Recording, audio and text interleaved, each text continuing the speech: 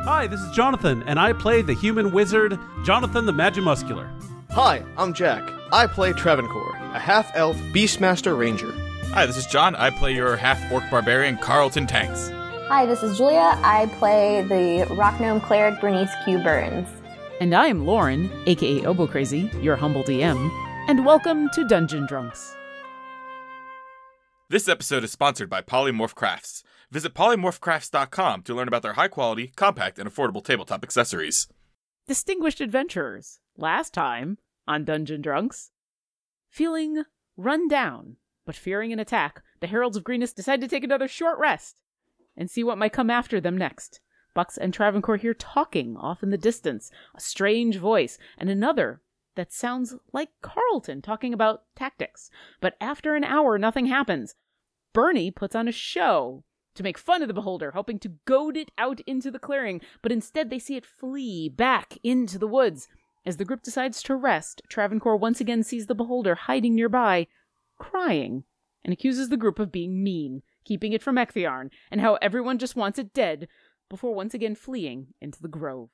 And that is where we begin tonight. Welcome to Dungeon Drunks. I'm your DM, Lauren, also known as Obo Crazy. I'm drinking the same thing 2 weeks in a row because we have a 6-pack of it. So the Scout Hopped Marionberry Cider is having a comeback, and it was good enough the first time, so I'm happy enough to have it a second time.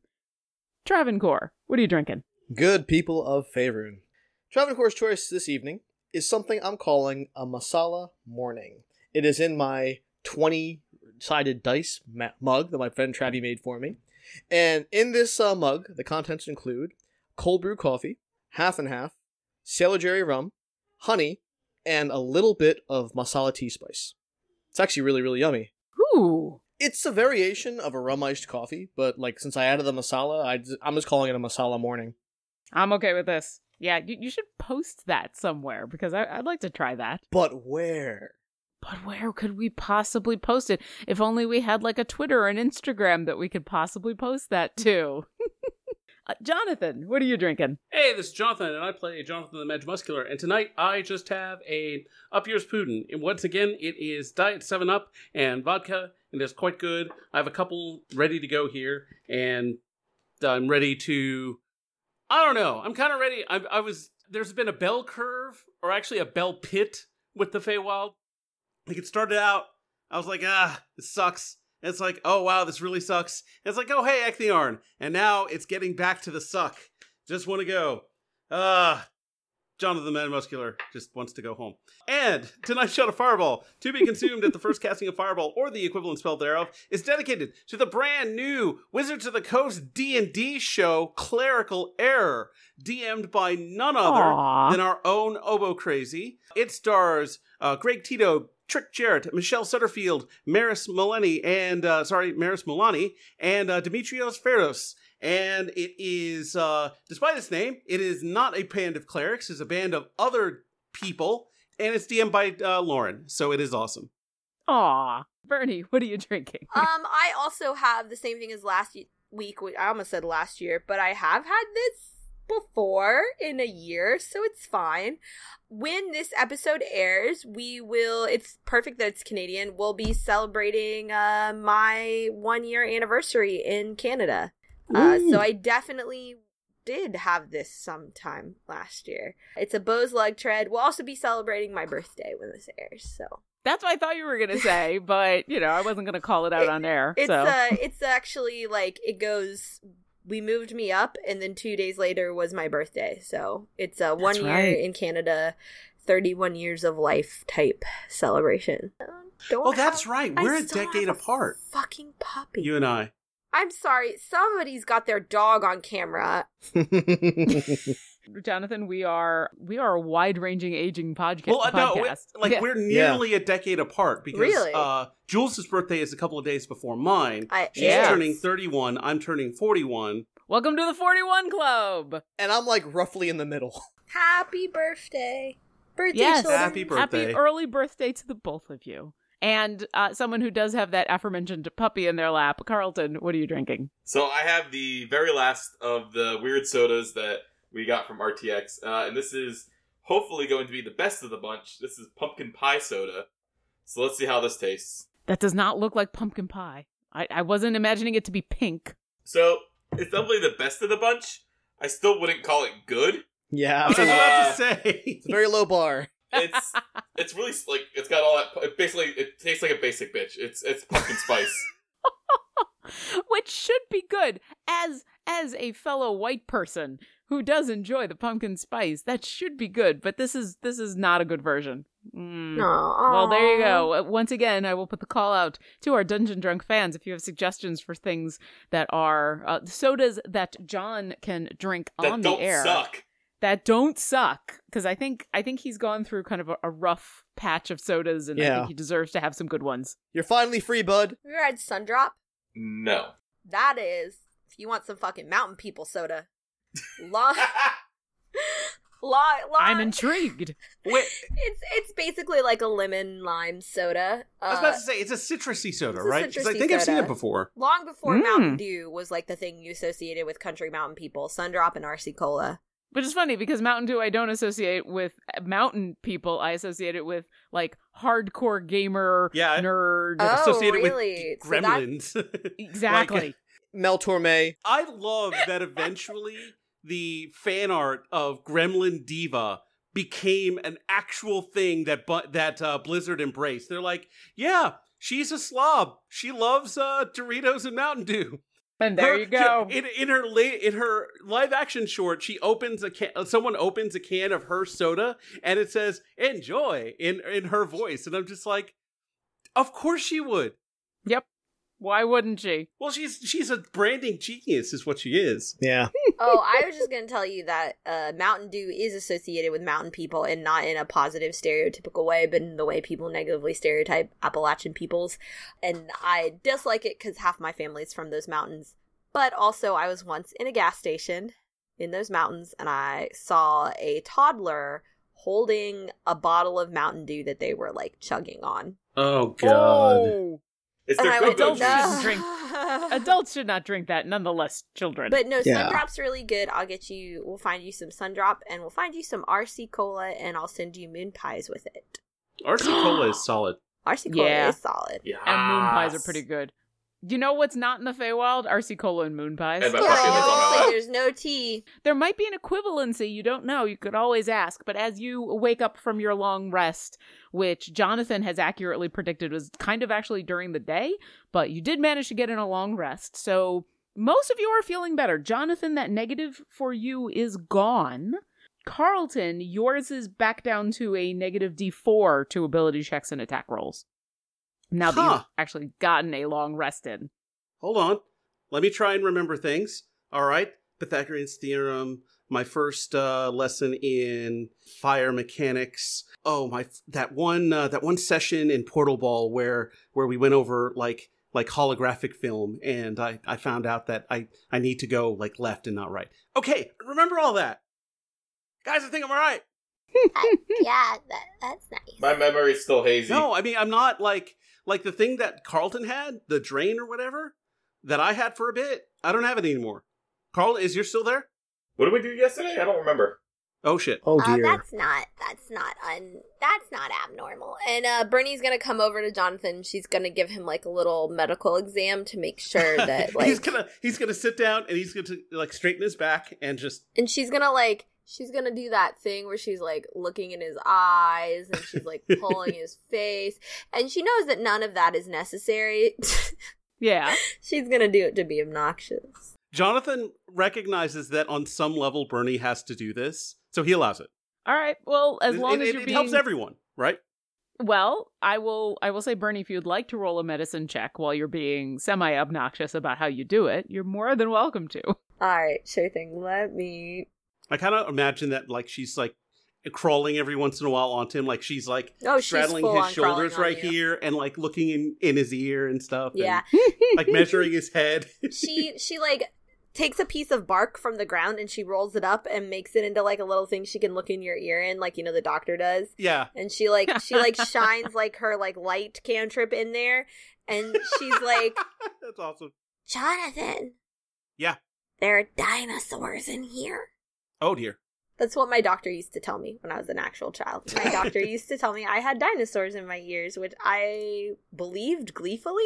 Yeah, why not? Who wouldn't want to have like a stegosaurus in their ear canal? Told me there were dinosaurs in my ears. That's a 19 on a medicine check. An unnecessary medicine check. Are there dinosaurs in Jonathan the Magic Muscular's ear? No. Roll a deception check. No, you don't have to. Okay. No, she's just joking. She's like, are your ears a portal to Chult? I mean, they could be. As Bernie is like, looking and talking about like dinosaurs and portals and monsters in the dark, Jonathan the Magimuscular wants to consider the current situation, and he wants to think. So, I'm assuming Travancore relayed the events of the Beholder burn? Oh yeah, I mean, I feel like it kind of buried the lead with all this this medicine checky stuff, but like as you guys are waking up and everything, Travancore relays that you saw the Beholder again, and the Beholder communicated to him. It's interesting. And that Bernie made the Beholder cry. Well, so yeah, it seems weird that, one, you could affect it emotionally, and if it was in charge of all these things that are coming after us, why would it retreat? Like, if it's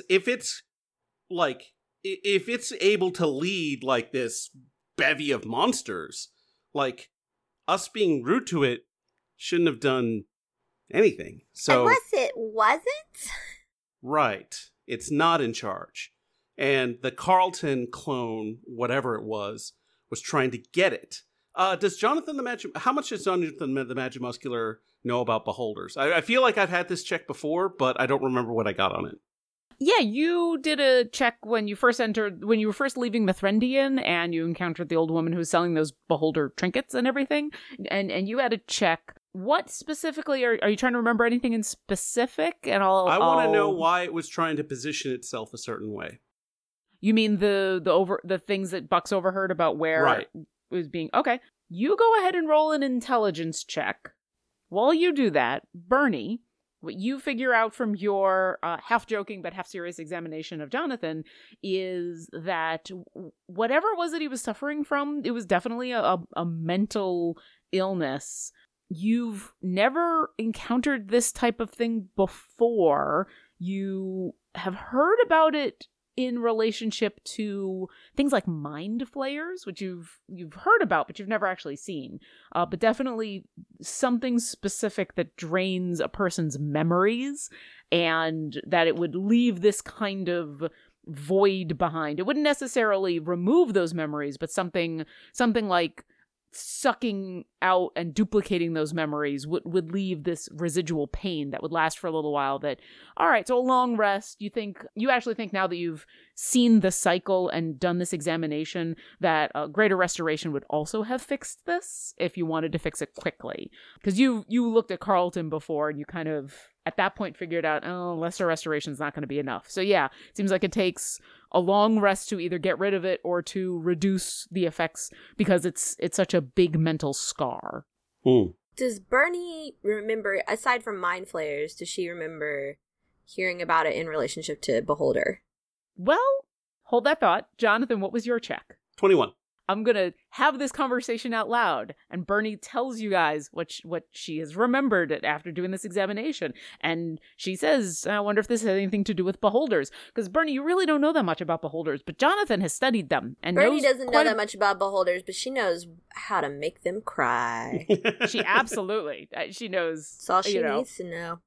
But with those two bits of knowledge, Jonathan, with your check, A, making a Beholder cry, that's super weird. B, draining memories and psychic attacks, that you don't know of any of the standard Beholders that do that. There might be some weird offshoot, you don't know, but as far as like the one that you've seen, the one that was sleeping in the Pixie Village, the one that you saw out there, that Travancore saw crying, no, that's not anything a regular Beholder can do. Did the two Beholders look the same? You didn't get a look. I think actually only Travancore got a look at it. So Travancore, when he gets back, we'll have him make that check. The other thing, so you were kind of thinking about the tactics that Bucks overheard being discussed, and you do realize things that Bucks heard was this Carlton creature saying to the beholder what to do. And you think about it for a second and you're like, well, yeah, if the central eye on this thing, on beholders in general, do anti-magic cones. And anything that they're looking at with that big central eye, all magic is nullified. So yeah, looking at you and looking at Bernie would probably be horrible. And yeah, Carlton, they were mentioning something about, this other Carlton was mentioning something about staying high so that I couldn't catch him or get him. And yeah, Carlton would be kind of in trouble if the creature attacking you was 20, 30 feet off the ground. You would not be able to reach him very well. Challenge accepted. We're working on that, buddy. As far as Carlton knows, he doesn't have wings, And so yeah, the tactics that were being discussed, they were being offered up to the beholder as though the beholder needed to be told these things, but also as though they were being told to the beholder by somebody who, like, if Carlton was actually spilling the beans on how to effectively attack you as a group. These are all legitimate strategies that, like, if he went rogue, that's what he would tell people. Travancore, roll an insight check. 10. Okay. As this talk of beholders comes up and Jonathan idly wonders if the one that you saw, the one that was crying, if it was the same one that was sleeping in the Pixie Village, you're not sure. You were the only one who really caught a look at it and saw it a couple of times, and it was trying to remain hidden and out of sight a lot of the time. And it's a beholder. I mean, how do you tell distinguishing feature than a beholder? Travancore's racism shows. They're both beholders. If you're too scared to look at it closely, it's going to look like a beholder. Jonathan the Magimuscular wants to consider that this creature had all of Carlton's, seemingly a bunch of Carlton's knowledge, could change shape, and people that break down into red goo. Jonathan the Magimuscular wants to see if there's anything that kind of lines up with that, because he's encountered a shapeshifter before. Like, maybe this is a kind of shapeshifter or something. Jonathan the Magimuscular wants a clue as to what they're facing, because it clearly isn't necessarily the beholder that's the mastermind. There's something else. Okay, yeah. Roll a nature check. Nature. 17. You think about it for a while. You're pretty sure this isn't a shapeshifter. It's definitely not a beholder. And beholders, as far as you know, cannot do anything like this. Has Jonathan ever actually been in the Underdark? Didn't we go foraying into... Isn't that where the cavern was? Or was that like... not? That was only Underdark adjacent. That was Under Mountain. Jonathan the Magimuscular I don't think has ever been to the Underdark. You can't necessarily picture exactly what this thing is. Once again, the stuff that Bernie talked about with what you and Carlton were suffering, they sound a little bit like what a mind flayer would do to somebody, but you've studied mind flayers. That's kind of a hot topic. The war with the mind flayers is ever ongoing, and you study hard to make sure that you know what to do if those things come around. I mean, I'm kind of like a filet mignon for them up here. Yeah, thinker. And if anyone who went to any kind of school is cautious about mind flayers, and this kind of sounds like what a mind flayer would do. But the mind flayers don't shape shift. They're not made out of goo. So you think there might be something to what a mind flayer, adjacent creature would be, something a mind flayer might be controlling. You don't know. You're not exactly sure. But it's not a shapeshifter. It's nothing you've ever encountered before. This thing is weird. Now you think if you had a little bit, like if you had some of it to examine, or if you could see it, just kind of extrapolating on what it's done to you, you can only get so much information. All right. Well, Jonathan the Magimuscular is going to kind of brush himself off, catch mage armor, and say, well, at least we've eliminated a couple things. Question, though. If that beholder, if we see it peeking around like a tree, and it's looking for Ecthyorn again, do we figure out why it wants to see Ecthyorn and what it's wanting to fix. Maybe it's not actually Beholder. Maybe it's something else that got turned into Beholder. Not only that, but figure out who's prompting him to all of this. Yeah, maybe he's seen whatever other Carlton is. Do we still have our X's? Yeah. I'd say unless you rub them off. Bernie put them on your foreheads in paint. So I would think you'd need some active work if something's off. watching us, it's always possible that they could mimic the paint, maybe. So maybe we should We should all wear hats. Yes. Do we have hats? I do, and I put on the hat of disguise. Bernie wears a diadem. You can tell it's me from the sense of resignation and the facepalm. And I facepalm. So Jonathan's like, do we have hats? And I went, I do. And I put on the hat of disguise, and now I'm asshole M. Carthra. So it's only gotten Jonathan the Magic Muscular and Carlton, right? Yeah, it hasn't touched me. Yeah. Jonathan, you would also know when you saw the Carlton that appeared and attacked you, it was wearing all of Carlton's clothes. So Right. It might be possible it could imitate a hat. Right, but Well, now I'm asshole what- M. Carthra. Yeah, what he's saying is that we're hiding our marks so that if it's watching us, if it's like, scoping us out, then it won't see that we have marks, and then when we fight, we're like, ha-ha! And throw off our hat. So Jonathan the Magic Muscular is actually... Does the Robe of Rainbows have a hood? No. Dang. Okay. No, sorry. I need to... Hey, Bernie. Yes. Can you add a hood to my robe? Travancore sighs, takes off his cloak, and puts it around Jonathan to end this conversation. I don't understand. Wait, did you assume I'm going to ask this nicely, and I'm only going to ask it once, Jonathan?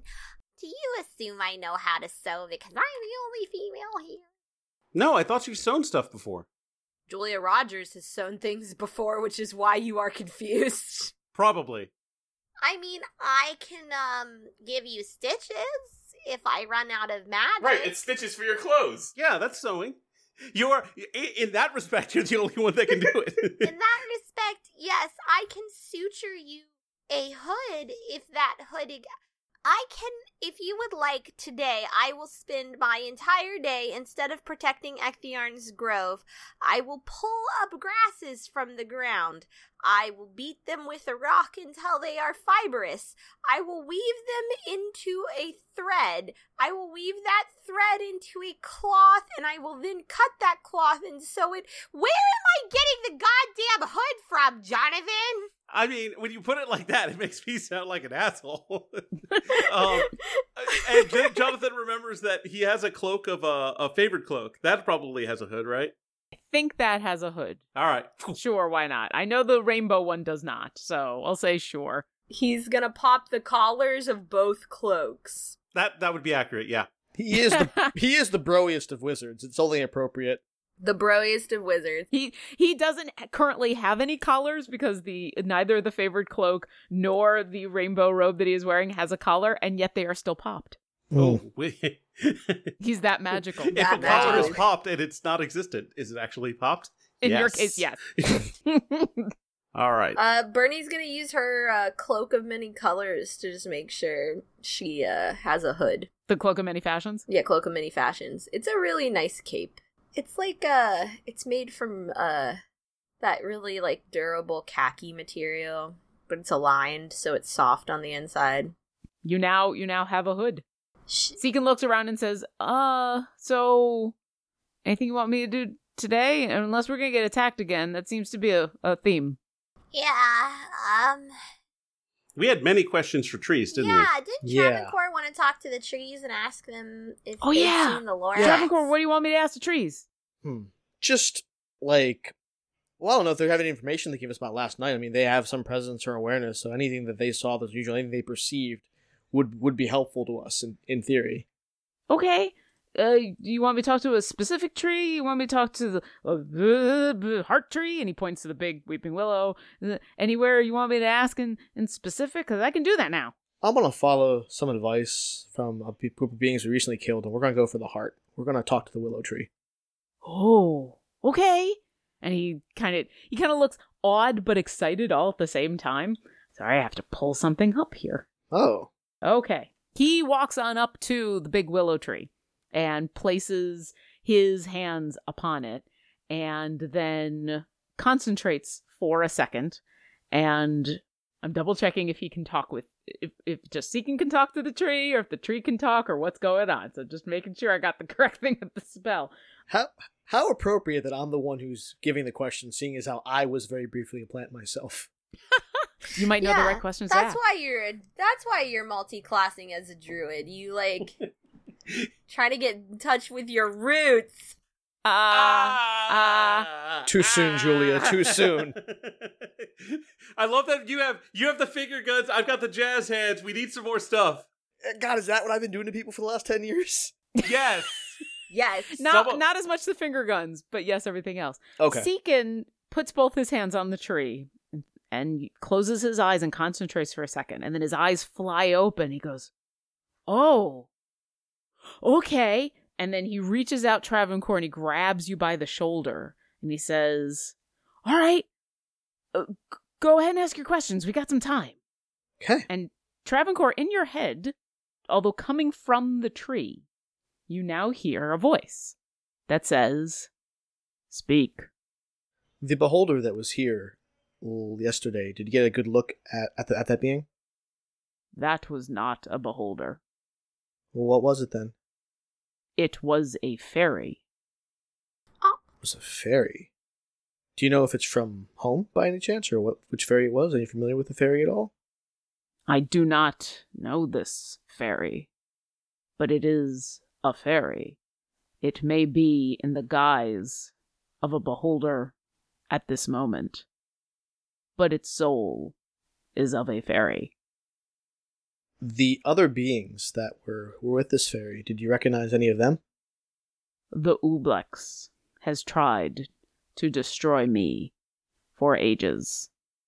So the Ublex may have put this fairy up to it. How long is it? It says for ages. Like, what is an Ublex exactly? Is its name Bartholomew? Sorry. The Ublex and I have warred for ages.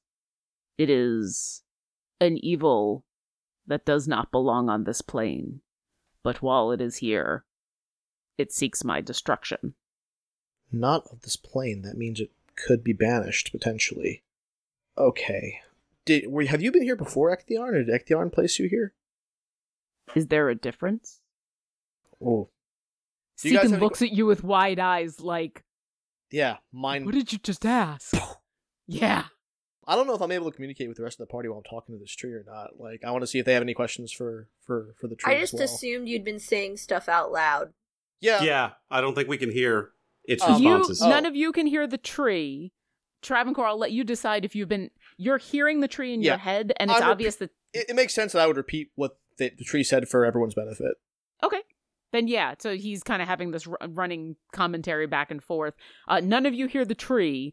None of you hear Seekin when he turns to Travancore and he has the mind blown moment. Travancore, that's all in your head. But yeah, you can definitely speak.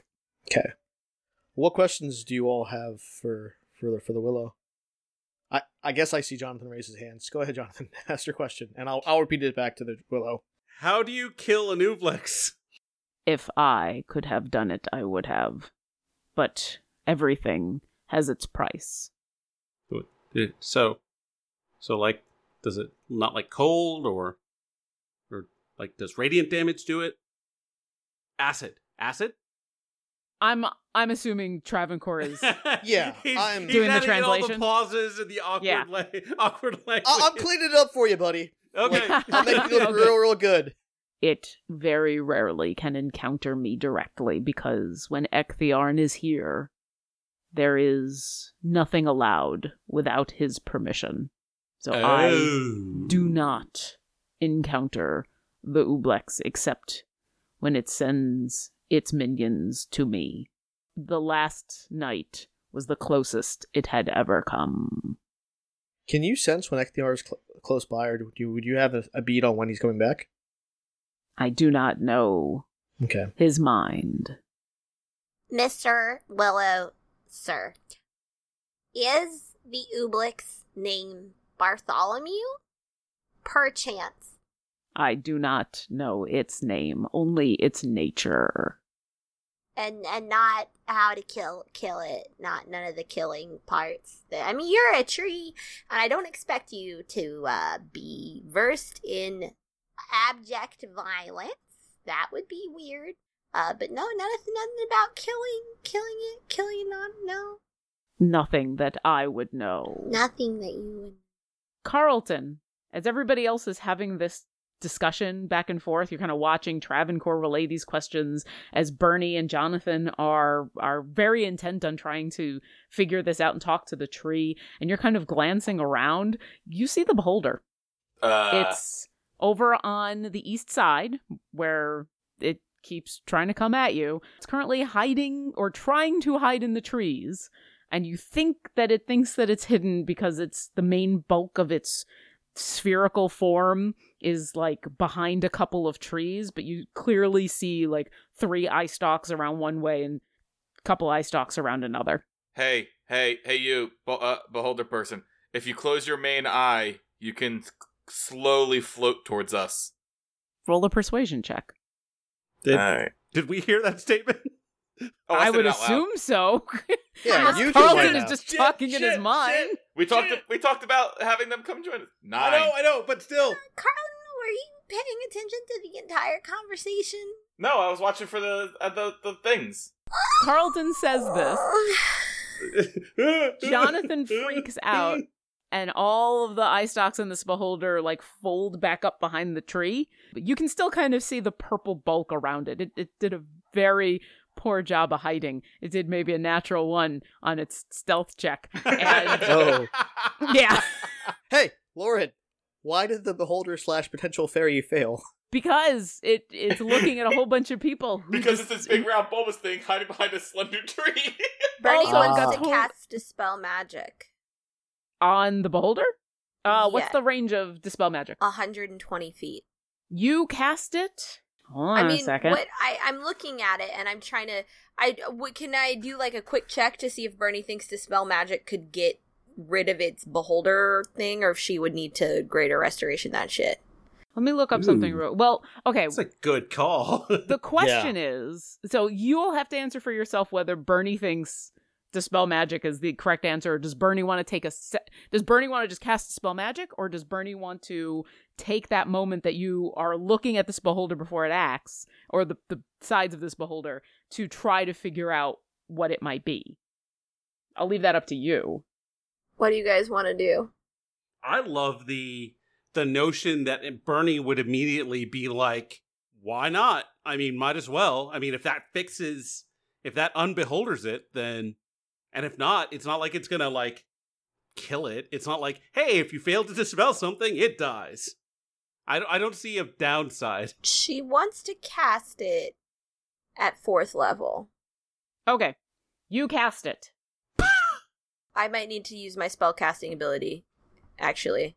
Give me a second. I'm trying to figure out whether it would actually work and you need to roll, or whether I need you to roll. Roll. Bernie, Roll. Bernie, Bernie. Bernie, Bernie. Bernie, Bernie. It doesn't work. We all chat at the same time. She can fix this in post.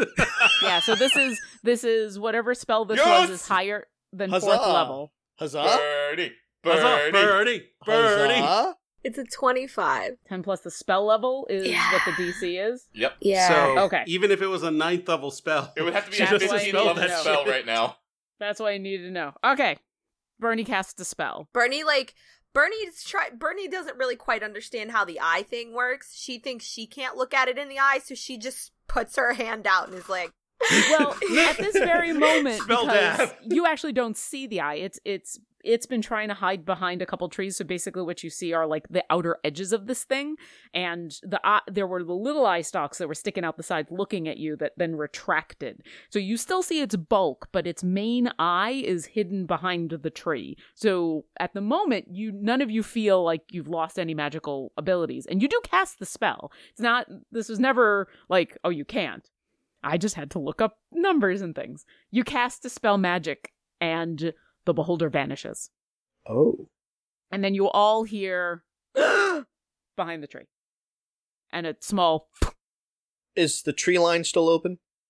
Zekin looks at you and goes, yeah. As for, I can hold this for like 10 minutes, and as long as I'm touching you, you can talk to the tree. That's a weird thing. I can't usually do that. The tree said that I could do that, so that's kind of cool. But I can do this for like 10 minutes. You know everyone's real forms by looking at them somehow. When you look at me and my party members, the half-orc, the gnome, the human, what do you see? You're asking the tree, I'm Yeah. assuming, not Yeah. Zekin. In the meanwhile, Bernie is actually gonna start running towards the tree line. Okay. As Bernie takes off, Travancore, you hear in your head this tree answer and say, "If you are asking if I see the Ublex, I do not. Well, what do you see when you see us, though?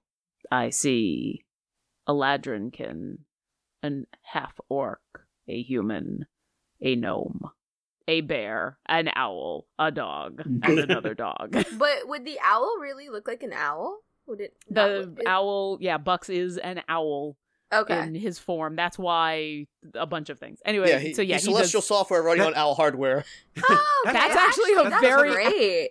That's why I love the taste of not owl flesh. Ooh, that'd be ghastly. No, that'd be weird. Mouse, That'd be mouse super flesh. weird. Ooh, Don't make it weird, nice. Bucks. Squirrels. Oh, have you ever had squirrels? And you see Bucks at the notion of this start like going back and forth. He might be hungry. We'll None get of you Bucks hear some this, by the Brunswick way, because No. you can speak with the None of tree this right is now, but happening. you can't speak with animals. But Jonathan hears it in his brain. It's like gotta be weird images, like happiness of the motion happiness mixed with dead animals. As I Yeah. assume the like. Yeah. It's kind of grisly. It's weird. Pretty much. All right, Bernie have you mounted Coco Snoot and you're running for the tree line, or are you just booking it? No, Coco Snoot's staying by the tree. Okay. Bernie starts running for the tree line. Travancore was taking a brief moment to double check with the tree. What are Jonathan and Carlton doing? Jonathan the Mad Muscular is kind of like back up Bernie. Like he's not going to run like all the way to where Bernie is, but he's going to like kind of follow, and like Bernie is going for the tree, and Jonathan the Mad Muscular is trying to like focus around her so that something like doesn't come behind like another tree and like get her. And Bucks is going to kind of do the same thing. I kind of scratch my head at the fact that the beholder just went poof. Oh, okay, so we can do that now. And then I see Bernie like run past me towards the tree line where the beholder just was. I went, well, I should probably go with her. So I'm gonna draw my Storm's Fury at a defensive position and follow Bernie. Okay. Bernie, because everybody else either has to think twice about it or because they're giving you backup, you are the first person to get around the tree, and you round the tree that you'd seen this beholder behind, that you cast the spell magic, and you look down, and there, lying in the dirt, is a fairy, a pixie. Hello. It's kneeling on the ground, gripping the ground, wide-eyed, and then it looks up at you and it goes, We want to thank Polymorph Crafts for sponsoring this episode. Polymorph Crafts offers stylish and affordable ways to carry everything you need to game day and stay organized at the table. Their Mimic chest starts life as a compact wood chest that converts into a dice tower and tray, dice and pen vaults, card stands and a coaster, and plenty of room to carry minis and more. Over 230 tiny magnets in each Mimic chest make assembly a breeze and come in 3 affordable price points with lots of customizable options. So check out polymorphcrafts.com and follow them on Twitter and Instagram at polymorphcrafts. That's polymorphcrafts.com. We here at Dungeon Drunks are huge fans of Idle Champions of the Forgotten Realms. It's an official, free-to-play Dungeons & Dragons-based clicker game that you can download right now on Steam. The most recent update includes content from the new adventure Dragon Heist, and will be the first time fans can get a glimpse of all of the fun stuff in the book since Wizards of the Coast made the announcement. I usually have the game running in the background while I edit audio for this podcast, and it's always exciting to open chests to see what new gear my champions have. Speaking of chests, thanks to the fine folks who made Idle Champions, we're fortunate enough to be able to offer a free gold chest to all of our listeners. Now, this code expires on September 23rd, 2018 at 9 p.m. Pacific, so you only have a week to redeem once this episode is posted. Open up your game, go to the shop, and type in this code.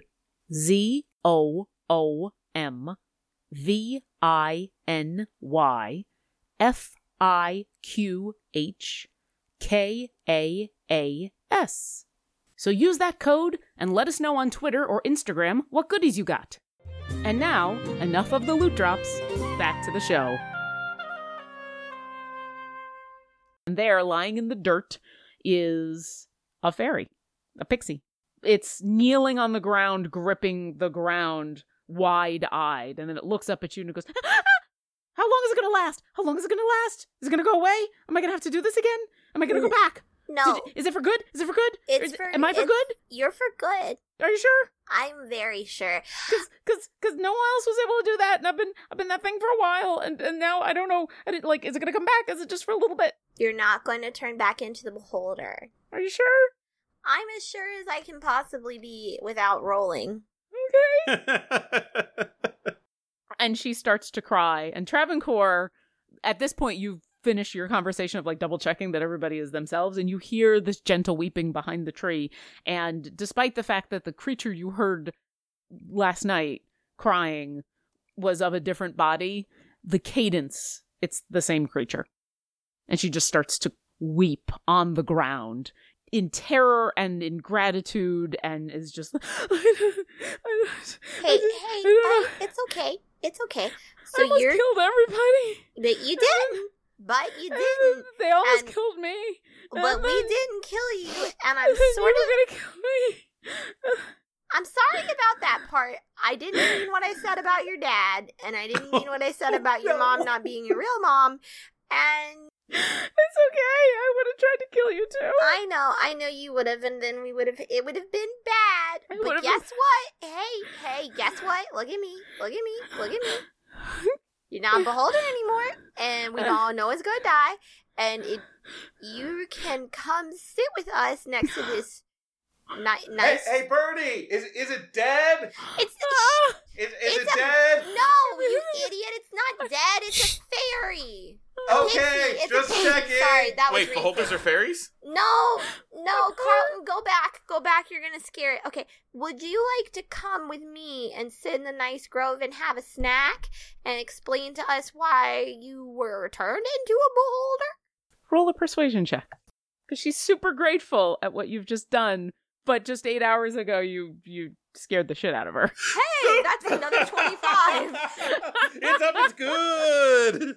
This gentle offer, despite the recent trauma, despite the fact that she is now looking at these creatures who were threatened the hell out of her last night and made her run, she nods and she kind of wipes herself off and dusts. She's got this a lot of the fairies and the pixies you saw at home were wearing like simple shift dresses or like pants and a poofy shirt, really simple garments. And she's got a similar attire on, but it looks frayed and worn.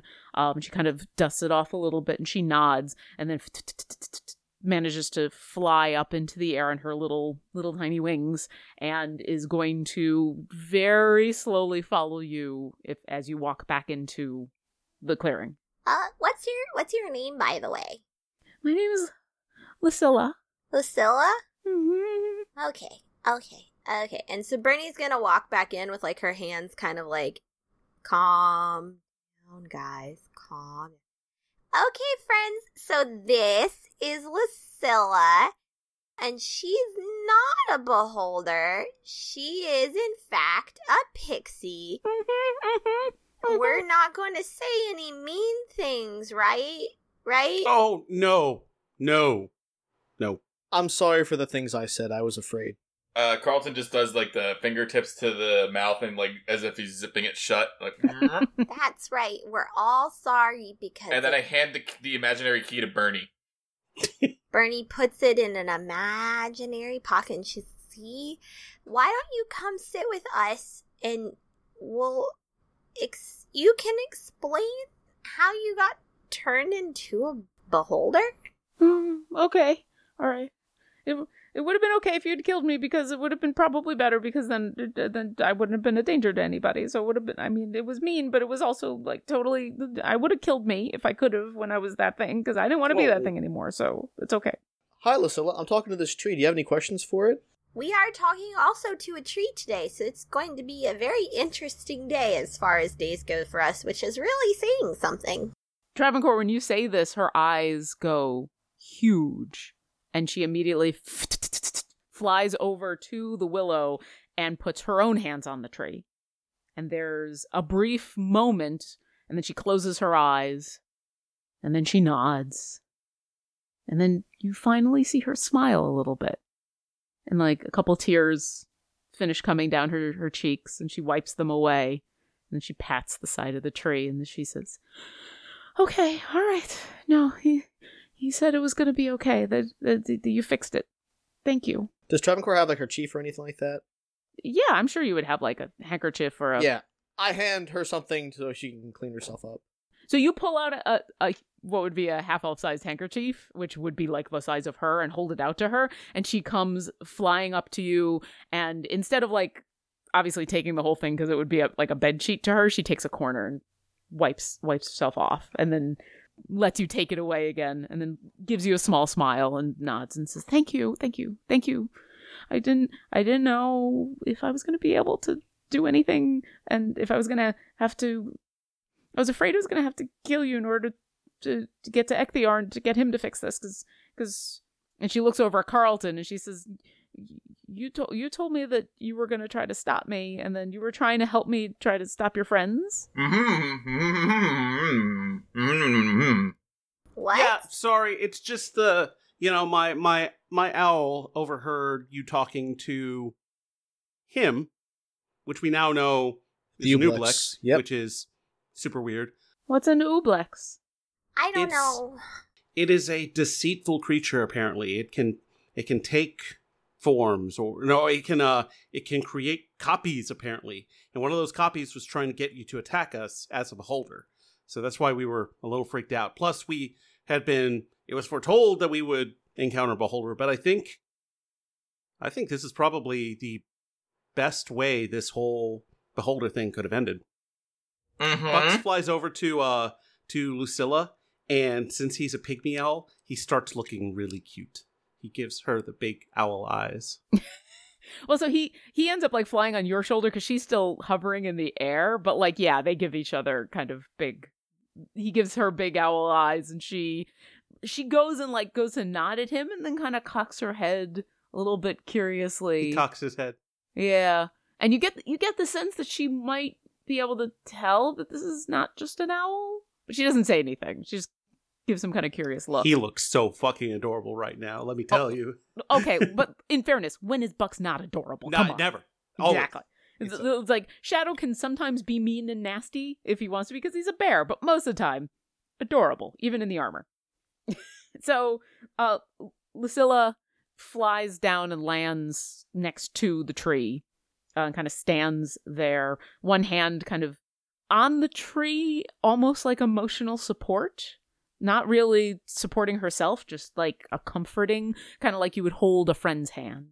And she says, "Well, the half-orc that was in the forest, that was you but not you," and she looks at Carlton, "it was you that's not you, was trying to convince me that you were all really nasty, mean people who were going to keep me from the tree and from Ecthearn, and that I needed to come and take care of you and kill you. And then once that happened, that he would help, that you would help, that he would help, that you would help, this thing would help. I don't know. They. Sorry, I spoke without the key. I'm fine. I'm okay. And then I would be able to talk to Ecthearn, and he could fix this, because if he couldn't have fixed this, then nobody could have fixed this. So that's all I know. I know. I don't know why. Well, yeah, and thank you. I didn't know no one else wanted to fix it. Every time I would go to talk to somebody, they would see that I was a giant beholder and try to kill me. Are you from home? Originally, yeah. Yeah. Were you when you were in the beholder form, were you in the town like asleep? Well, that was me. Yeah, I got turned into that. The nasty hag lady people did that to me. Oh, we killed them. Yeah, they are gone now. Forever. Oh, okay. I burned their house down. Okay, good. The kid was, like, I don't know, kids keep attacking us, and so we have to keep killing all these children.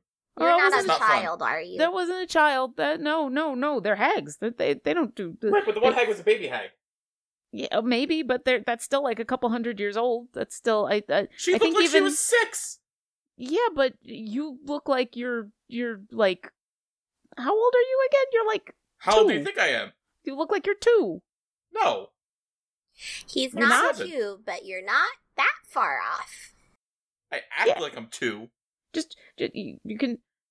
She suddenly looks like she's about to say something profound, and also realizing how it's going to sound in this moment, she goes, "You can't always trust what you see."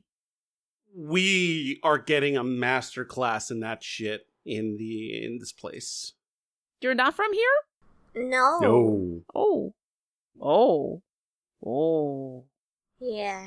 Okay. But how treacherous would it be to get back home? No, I could get home. Yeah, sure, that'd be fine. It's not that far from here. You got here. We had a escort, but I was wondering if we could send any messages back. Yeah, whatever you want. You helped me. I'll help you. Whatever you need. Back to my home. But I'm definitely going back there. I want everybody to know that I'm not a beholder anymore. I don't even know if they knew that it was me. By the time I came back, I was a beholder, and they probably think I'm dead. Well, this will be a surprise. Yeah. Good It's a surprise surprise. to me. It was a surprise to me when it happened. It was a surprise to me when they attacked me. It was a surprise. The whole thing was a surprise. Not good surprises. I No. like good surprises. It's probably safer anyway because that Ublex is still out there. So yeah, it's dangerous around here. Tell you what, Can we're it turn gonna- me into a beholder again? Because I don't want to go back out there. No. I don't even want to go out there. I'm just gonna stay here by the tree. If that's like, I'll stay here by you, and then you can just keep me from being a beholder again. Because I don't want that to happen. And she Well, why don't grips we- the bark harder. I Okay. want to insight why she wants to stay so close to the tree. Because it's gonna be safe. Sure. Well, we were also told not to let anybody, come in here. 13. You think that she might have been talking to it, and that as a creature of the Fae, as a creature of the natural world, the same way you have had a connection to this world and a little bit of a connection to this tree, that's what it feels like to you. Okay. Travancore could just ask the tree. Well, I think she did. Like, when I asked the tree what she said she saw a fairy. So I guess Travancore will just ask, Well, So is is- she being sincere or is she up to no good? well, yeah, I guess I'll ask something along those lines. Do you sense that this fairy's intentions are not, or she's being honest? Maybe just ask if it's cool if she sticks around for a bit. And I'll follow up with that. Thank you, JMM. The tree answers, and Seekin kind of reaches back out to touch you as you do this. It seems like Seekin needs to make contact with you in order for this to happen, this conduit. And the tree answers and says, "I cannot read her thoughts, but she is in her true form now. And none of the Fae here would harm me. Okay. She is welcome. If she was not, she would not be here." Well, Okay. I mean, that's All good right. to know. When JMM gave you the double thumbs up, he lit both his thumbs on fire and cast Mage Hand for a third thumbs up. Like you do. Like you do. The fairy, as you relay all of this, the Lucilla says, "Well, listen, I mean, I want to go home. I really do. I want to go see my family again. I want to go see everybody. But I'm worried about this thing that's out there that can look like Kim," points at Carlton. And she says, I don't, I mean, usually I can go make the trip home by myself, but if that thing is still out there, then I don't know. I mean, well, it's then you need dangerous. to wait for Echthiarn to come back because we're not leaving here until Echthiarn's back. Yeah. I'm okay with that. I'll stay here as long as we need. I can. Yeah. And she looks totally amenable to not leaving the side of the tree. Yeah, Jonathan just starts to casually add, "Yeah, it can look like her, like Carlton. It can probably look like me. Can it do what I do? The thing, the thing. Yeah, the Ublex. Can the Whoa. Ublex copy my abilities, like Fireball?" The fairy looks at you and says, "I just thought it was your friend. I don't know what he can do. He was telling me about all the stuff that to try to defeat you." And Can you ask the tree, please, Travancore, if the Ublex now has the ability to Fireball? I'll ask what the tree knows about Ublex's capabilities, seeing as how they're somewhat familiar. Okay. The tree says, "In my experience, it learns what it drains, but it does not learn abilities." Oh, shit. Okay, Oh. cool. Okay, that's Ooh. good. That's good. That's good. It learns skills. It learns tactics. It learns the mind. It mimics the form. Guys, that It does Ooblex is not- going to be real angry. It does not learn the skills. Okay. That's good to know. Thank All you so right, much that's for a relief. answering our questions. Is there anything we can do for you? You have already done much. We Guys. ain't done. Last call. Any other questions? Is there anything at once? Like, make it more comfortable? A little more water? I got coffee. Yeah. Why is there no tea in the Feywild? Do That's you like? a very good question. Let's Oh, have yes. okay. So Hold Travancore on. is curious about this too. So he won't. That gets through his filter. Is it true that there's no tea in the Feywild? There is no tea in Mithrandian. Well, Mithrandian, so maybe further out. But I'm frankly not willing to go that much further out in the quest for tea. There's no tea here in this grove. Dang, that was going to be my next Actually, question. there's tea in my book bag. Well, she can't see in your book bag. She can't read minds. And Travancore, you get the sense that this tree is sensing other plant life and not necessarily like inorganic matter, which is technically what her tea leaves would be. Like Oh. you almost feel like this tree is sensing the space around it, looking for actual plants that could be turned into tea. You also get the sense when you're asking that question that it's not that there's no tea in the Feywild. You've just encountered places that have no tea. Well, Jonathan the Mad Muscular was going to send Bucks on a little tea finding mission, but I guess that's not necessary now. But Yeah. on our way back, be on the lookout. As parting words, as the spell starts to fade, the tree says, "Everything here is fine, but nothing here grows for you. It grows for me." And the spell fades. Jesus. Yeah. I mean, gods. Hey, fairy It's friend.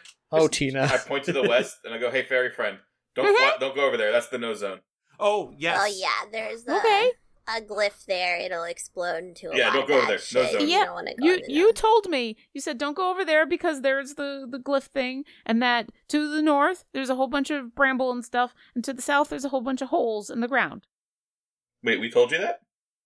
Yeah, you Yeah. the you that was in the forest that was, I guess, the bad you, the not you told me about all that. How about we spend the rest of our day moving everything around? Yeah, we gotta move. Yep. redo Travancore some wanted to things. look at the. He wanted to look at the holes he dug to see if there's any sense of anything being disturbed or moved or anything like that, or any signs or footprints, anything you can potentially track. I feel like it Sure. knows because Carlton knew, right? And Jonathan Yeah. knew. Not because it snuck up. Right. So yeah, so Travancore goes to check out the holes. Go ahead and roll me an investigation check. Yeah. Now, from what you've all gathered, though, that seems to be, from what the tree said, from what you have all gathered, yeah, it probably read your mind and knew about all that stuff. Detective Travancore got busted back down to officer. He rolled a 4. Oh, no. You're still so Beat overcome. Cop Travancore. You're still overwhelmed with the sense of the presence of this tree.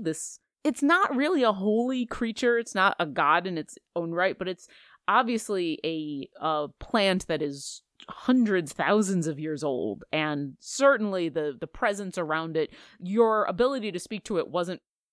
The spell didn't let the tree speak. The spell let you speak to the tree. If you catch my drift. So that feeling still is kind of swirling around in your brain as you get to the tree line and kind of scan over where you know the holes are, and they look fine. Nothing looks disturbed. Oh, that's a pretty good reason not to be on your A game. Maybe Travancore wonders to himself whether that's what happens to all plants who live sufficiently long enough. Like if you put a tree, any random tree, in the ground and it grows for thousands of years, does it get that powerful and that omniscient? I guess I'll never know, or at least not in this moment. The world may never know. Doo-doo. Doo-doo-doo-doo. Jonathan the Mad Muscular has a think. Bernie wants to ask the fairy, did evil Carlton tell you about where you should step?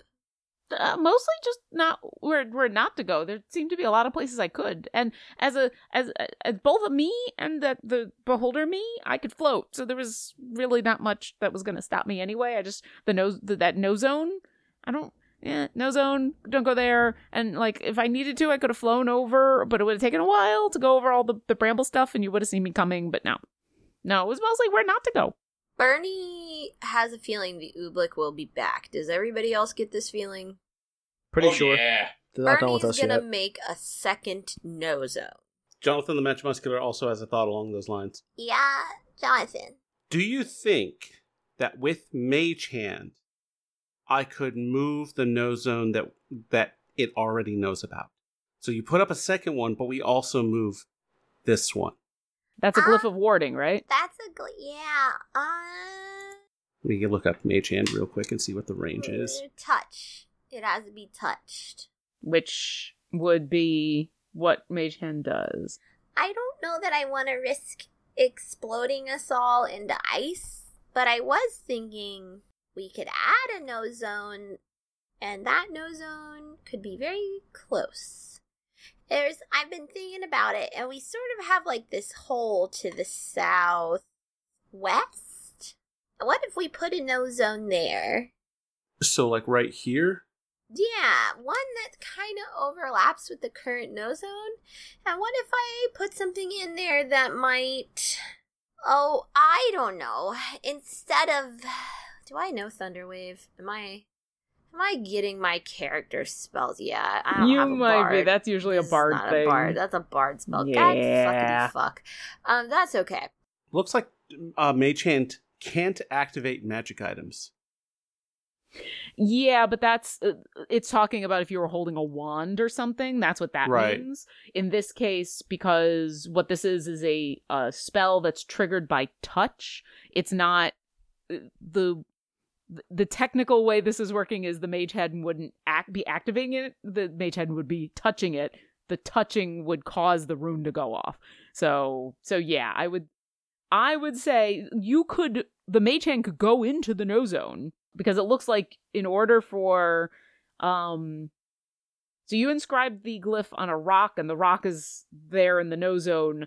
The activating it is touching the rock, so basically moving onto that space. The reason there's a no zone is because it's, if I remember correctly, it's an explosive rune which has a 20-foot radius. I thought it was if you come within that radius, it You have explodes. to, no, here, let me Yeah, pull you it have up. to. Yeah, you have to actually. It touch- can cover. You inscribe a glyph below. It can cover an area no larger. If the surface of basically, I think the idea is that you don't have to touch the object. You have to come in the 10-foot radius, and when you're in the 10-foot radius, it goes off, and then the spell expands to a 20-foot radius. Let me take a look. Because that's 10-foot radius that we have based on the no zone glyph. The glyph can cover an area no larger than 10 feet in diameter. If the surface or object is moved more than 10 feet from where you cast the spell, the glyph is broken. Okay, so, alright. I could move it then, because I cast it. You could. I have to double check 10 foot. So basically, the no zone, it would be that little square let me go back. So it's not a little rock that you cast the glyph on then. It would be a 10-foot stone, or like a 10-foot area of the ground, let's say, if you wanted it to be a 10-foot area. And then what happens is anything in that 10-foot area, if something touches it, then the explosion would go off, and the explosion is within 20 feet of that, Yeah. which is why she had to put it there so it didn't touch any of the trees. Gotcha. So 10-foot radius, 20-foot diameter. so you technically have 5 more feet of the no zone that you could go into before you'd be in trouble. But I think in order to backtrack a little bit of this, it would have to, in order to get the full 10 feet radius, you'd have had to cast it on the ground, and thus it wouldn't be movable. Now, if you want to say you cast it on a rock, let's see, can you move it? So it says you further refine the trigger so the spell activates only under certain circumstances or according to physical characteristics, creature kind, or alignment. You can also set conditions for creatures that don't trigger the glyph. Okay, so I'll say we can retroactive some of this. So I think it would have been anything that wasn't any of your allies touching it would have activated it. But I think you need to decide, is this a handheld rock, in which case you could move it, but it's not going to have as big of an area to activate. Or you could have cast it on the ground and got the full 10-foot radius, but in that case, you're not going to be able to move it. Oh, Bernie wants the full 10-foot radius. She is more than willing to create a second no zone in an area that I think it'd be worth our while to make it look like we haven't done anything and like we don't know that it knows where all our stuff is. Okay. And so Bernie's just going to maybe I like the idea that like if we know exactly where our stuff is, what we do is we put new secret stuff just a little bit to the side of our stuff in the areas that it would think would be safe to come through. And I've just added like a 10-foot radius so that it's a little bit more obvious about what so she will have cast it on the ground. Anything within that 10-foot radius will cause it to, and then anything within the square, which is the 20-foot radius, will get caught in the blast. So where would you like to place the second one? I think slightly south of it. Bernie wants a no zone. Bernie wants to think about the fact that if she knew something was there, and she knew there's this like whole hole to the basically there's a hole to the southwest, right? Southwest, and she wants to cover that hole, and she wants to do it. I think the idea is she's going to make it look like she's marking off the old no zone to like double check that it's still there, and that's going to be like her cover. She's going to really be spending the hour putting in the new no zone. For the secondary, because the first one doesn't go away, right? Yeah, the first one doesn't go away. I couldn't find anything about it. That's why I was like, I'm going to just make another one. No, I think it stays there for like some insane amount of time. Ecthion's going to come back like 3 months later. Boom! Until dispelled or triggered. So yeah, you could dispel it or until it gets triggered. Okay. And the second no zone is going to be thunder. Because thunder sometimes throws people places, and maybe this thunder damage might, if it was good, throw it into the other no zone? Throw them into the old no zone. All right, so Bernie, and since you're trying to make it look like you're just pacing out the first no zone, I would like you to make a performance check. Can Jonathan the Magimuscular kind of like help by being the surveyor's assistant? Like Bernie tells him something, and then he like jots something down. Pretend, and it's like, yes, and over here, yeah.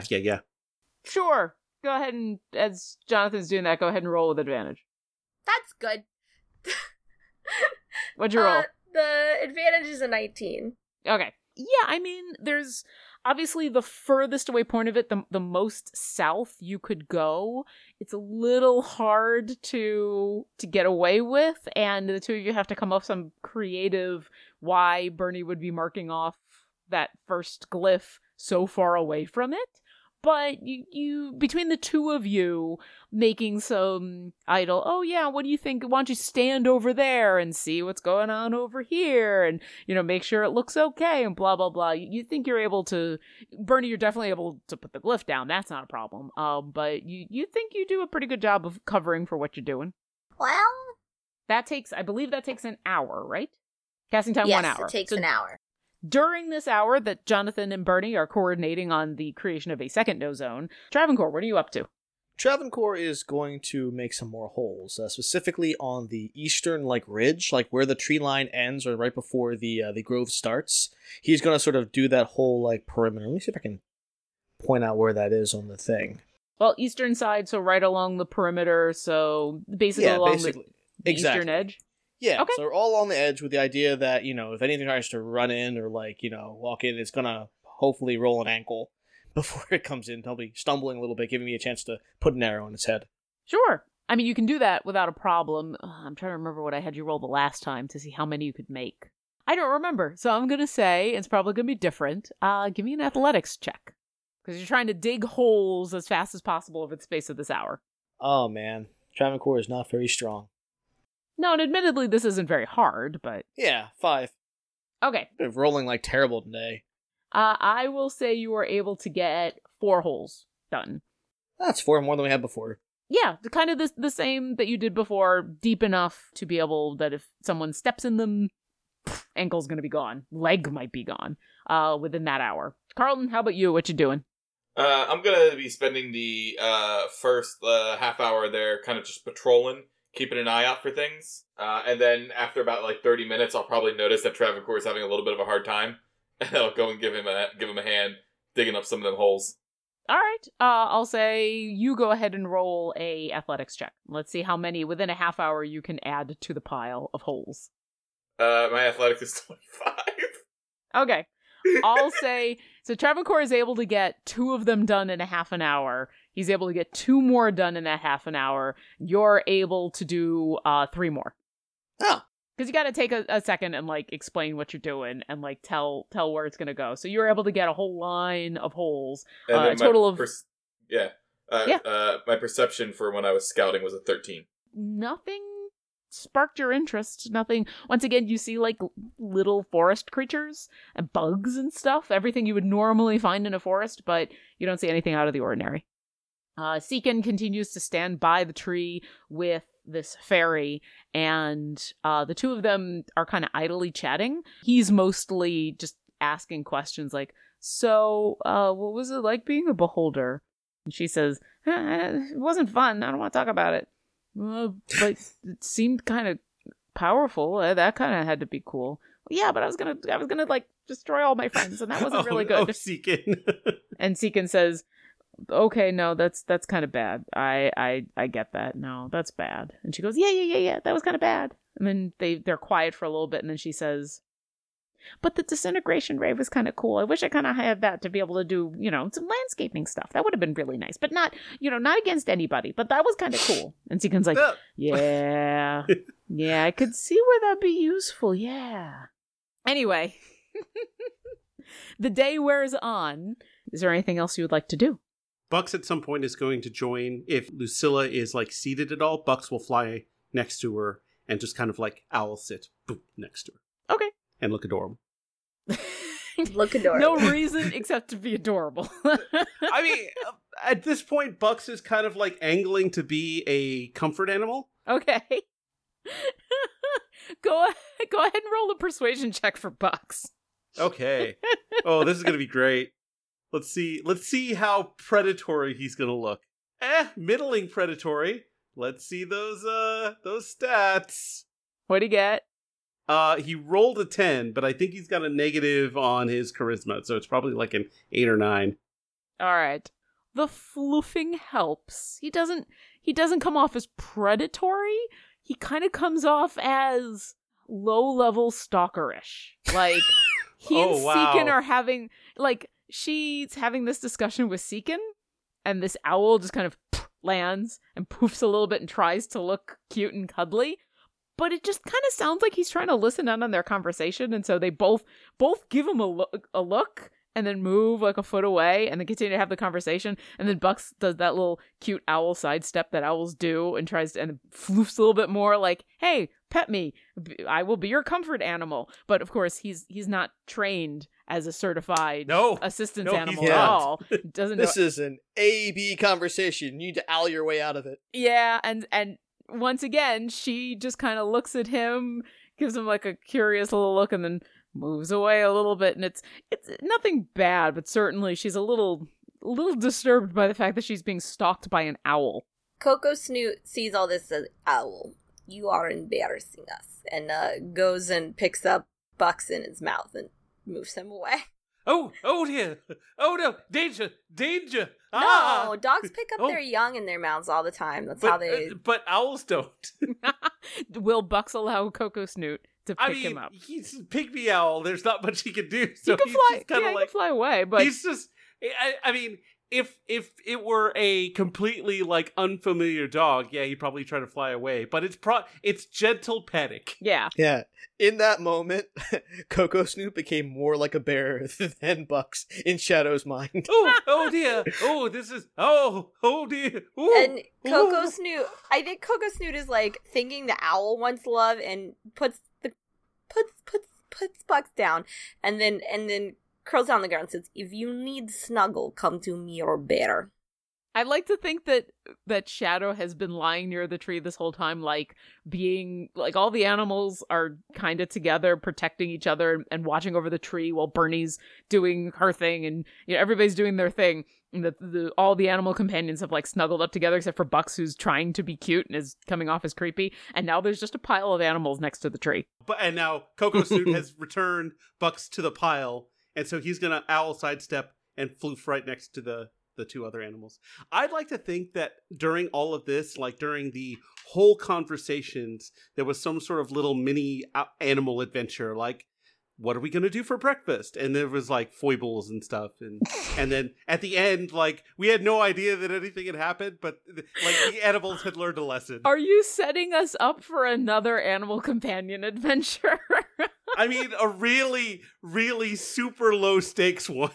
I hope so, yeah. Well, or in the Feywild, super high. I'm taking copious notes. Okay, good to know. We do have another one-shot coming up for our Patreons. If we're not doing the second half of Jonathan's adventure, then, you know, I'm all for playing Shadow again. Anyway, a couple hours go by, the more no zones are created, the more holes are created, the animals have their fun, and I'd love you all to roll perception checks. Animals too? Sure. Now I'm just... Although I'm going to give them disadvantage because they're... fishing. Yeah, because I'm going to give the animals disadvantage because they're curled up being adorable. Oh. I think Coco Snoot's just gonna be by the tree. That's fine. So, Carlton? It's a natural 1, so it's a 7. Carlton, what are you up to that you completely fail to notice anything going on around you? Well, you know, I really wanted to show off my strength of digging the holes, and I kind of went a little bit faster and harder. I was using my back more than I should have. Ooh. And I'm like, Ooh. man, I'm really feeling it. And like, Yeah. I was just really concentrating on like laying flat on the ground to kind of like stretch out the back. Maybe got like a rock under the for a little lumbar support. You're just rolling around on it. Okay. Or do like a cobra pose or something like. Oh, that's the spot. Oh, right there. Oh. Bernie, can you walk on my back, please? Bernie's like, no. Bernie, what did you roll? 23. Okay, so no, you're distracted by something when you hear him saying this. Jonathan, what'd you roll? And Bucks? Jonathan the Magimuscular rolled a 15, and Bucks, with the disadvantage and advantage canceling, rolls an 18. Okay, and Travancore and Shadow. So I'm holding Travancore Jr. right now, and she must be good luck because Travancore rolled a 26, but that's a natural 20. So everybody drink. Everybody drink! You know, you rolled a whole bunch of 19s before. We knew the 20 was on the way. Yeah, however, I don't think she's good luck for Shadow because with the disadvantage, he rolled a 6, but that's like a natural 1. Or 5, rather. Yeah. All right, so what's Shadow up to that he is completely distracted? Well, I think like he thought Bucks was kind of cool, and then he sees him kind of acting like kind of iffy, and that kind of throws his whole worldview into the thing. Like now he's wondering, is Coco Snoot the coolest one? And it's like, I don't know, like the animal menagerie for him is almost like high school because Shadow never had a high school experience. His family was slaughtered by drakes, so this is the next best thing he gets to it. He just wants to be the popular kid. All right, so Yeah. he's too busy reevaluating his frame of reference in the social order. Everyone except Shadow and Carlton notice this. Actually, let me start with the natural 20. Travancore, Ecthiarn walks out into the grove. Hi, Ecthiarn! You notice him first. Yeah. Am I sure it's Ecthiarn? Travancore, you notice Ecthiarn. You actually notice Ecthiarn in the trees, and it's mystical almost. You almost see this impressive unicorn appear out of the trees. The rest of you see Ecthiarn as he leaves the trees and enters the grove. Shadow's too busy licking Bucks, and Carlton's too busy getting the rock on his back in just the right spot. But yeah, Ecthiarn appears. Welcome back, Ecthiarn. Oh, and Jonathan the Magimuscular like kind of straightens up and brushes off, prestidigitates his robe because he'd been kind of working. I see that some changes have been made. At that point, I'm like, oh, hey, you're back. And I like stand up, like, brush myself off, like, and I bow. We had to protect the grove with the means available to us, so I hope you don't mind we move some of your stuff around. That is absolutely fine. I did not expect you to not use all of the powers at your disposal. I see that the heart tree still stands. And the huge head of this unicorn then looks down at the little pixie that's now fluttering there in the air and sees the pixie, who's still kind of got a hand on the tree. And Ecthiarn says, "Hello and welcome." And the pixie says, and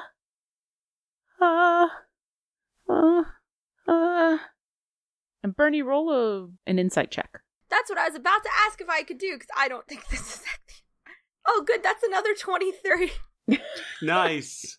I don't know what Bernie thinks about Ecthiarn, but the look that the pixie gives you, the pixie knows this is not Ecthiarn. Okay, a second, like, this Bernie... I'll say maybe you had like a momentary like, I wonder, and then you looked over at the pixie and the pixie is like freaked out. Something has tipped this pixie off. Bernie's gonna say, Ecthiarn! Where is Ecthiarn in relationship to all of us, by the way? So you're all mostly gathered around the tree at this point. I'll say, where you are is where you are. Ecthiarn has come out of the trees to the northeast, kind of around the corner from where Seekin had created this wall of thorns. And Ecthiarn, while Bernie contemplates Julia's just measuring things and thinking, and she's going to say, welcome back, and she's going to cast Flame Strike. Okay, where are you going to place it? On Ecthiarn. Okay, but it's got a radius, right? Of 10 feet. She's going to have most of the 10 feet coming towards us and not the trees.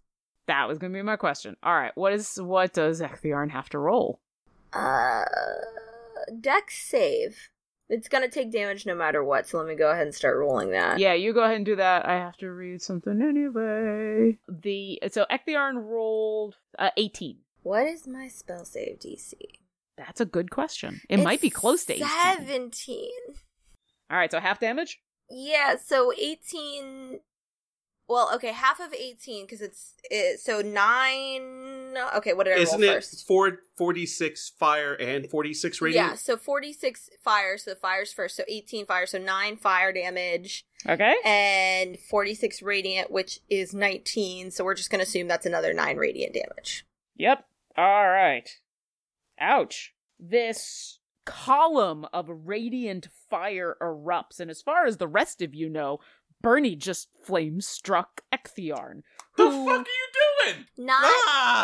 Who, in that moment, as the column lands, and this majestic unicorn is left standing there, but feathers from the wings against its side are burnt. Part of its face looks blackened, and those piercing blue eyes turn to you, Bernie, and go, how dare you do that in my home? Well, here's the thing. Last night I made a beholder cry. So I've got a lot of audacity right now, and I'm feeling kind of sassy, and I think today's the day you die. And with that, we'll pause there. Aww. Pick this up next time. I know, I want to keep going, but it's about that time. And I think when we pick up, we'll see whether we roll initiative or not, because something's about to happen. But let me give you some experience, and we'll go from there for figuring out basically what was going on. For Bernie dispelling magic and rolling high enough to get rid of a true polymorph spell, which was a level 9 spell. Fucking amazing. Yeah. Wow. That's why I had to do so much looking up. I was just like, is that what like I had so much math. For Travancore having an incredibly interesting discussion with the heart tree, and encouraging Seekin to have that discussion. For Carlton for being like, I'm going to shut up now. And I'll say this, as a character choice, I respect those moments when your character is like, it's just time for me to be quiet. Yep, I know I'm going to say something dumb. And you know what? And I don't fear what the fairy will do. I fear what the Bernie will do. And Carlton is not dumb, so I think I think... But I do say dumb things. Oh yeah, of course, everyone does. So I'm smart enough to know I'm going to say something stupid. But I have a lot of respect for that moment. And Jonathan for a couple of successful insights into what exactly might be going on with this beholder. And I'm not going to say any more because we'll see what happens next time. I'm going to give you a total of 2,500 experience to split between the four of you. And next time, Ecthiarn is pissed. Thanks for listening to our adventure. If you've enjoyed our show, visit us at dungeondrunks.com for links to all of our social media, pictures and bio of our cast, a full list of credits, and more. We'd appreciate it if you left us a review, and we would love it if you come support us on Patreon. Visit patreon.com/dungeondrunks to sign up. Thanks again, and and we'll see you next encounter. We appreciate all of our patrons and extend a special thanks to our Artifact and Wondrous tier patrons. Thank you Megan, Lori, aka Calamity Jane, That Indian Dude, Colin Kalin, and Hunted Shadows, LLC.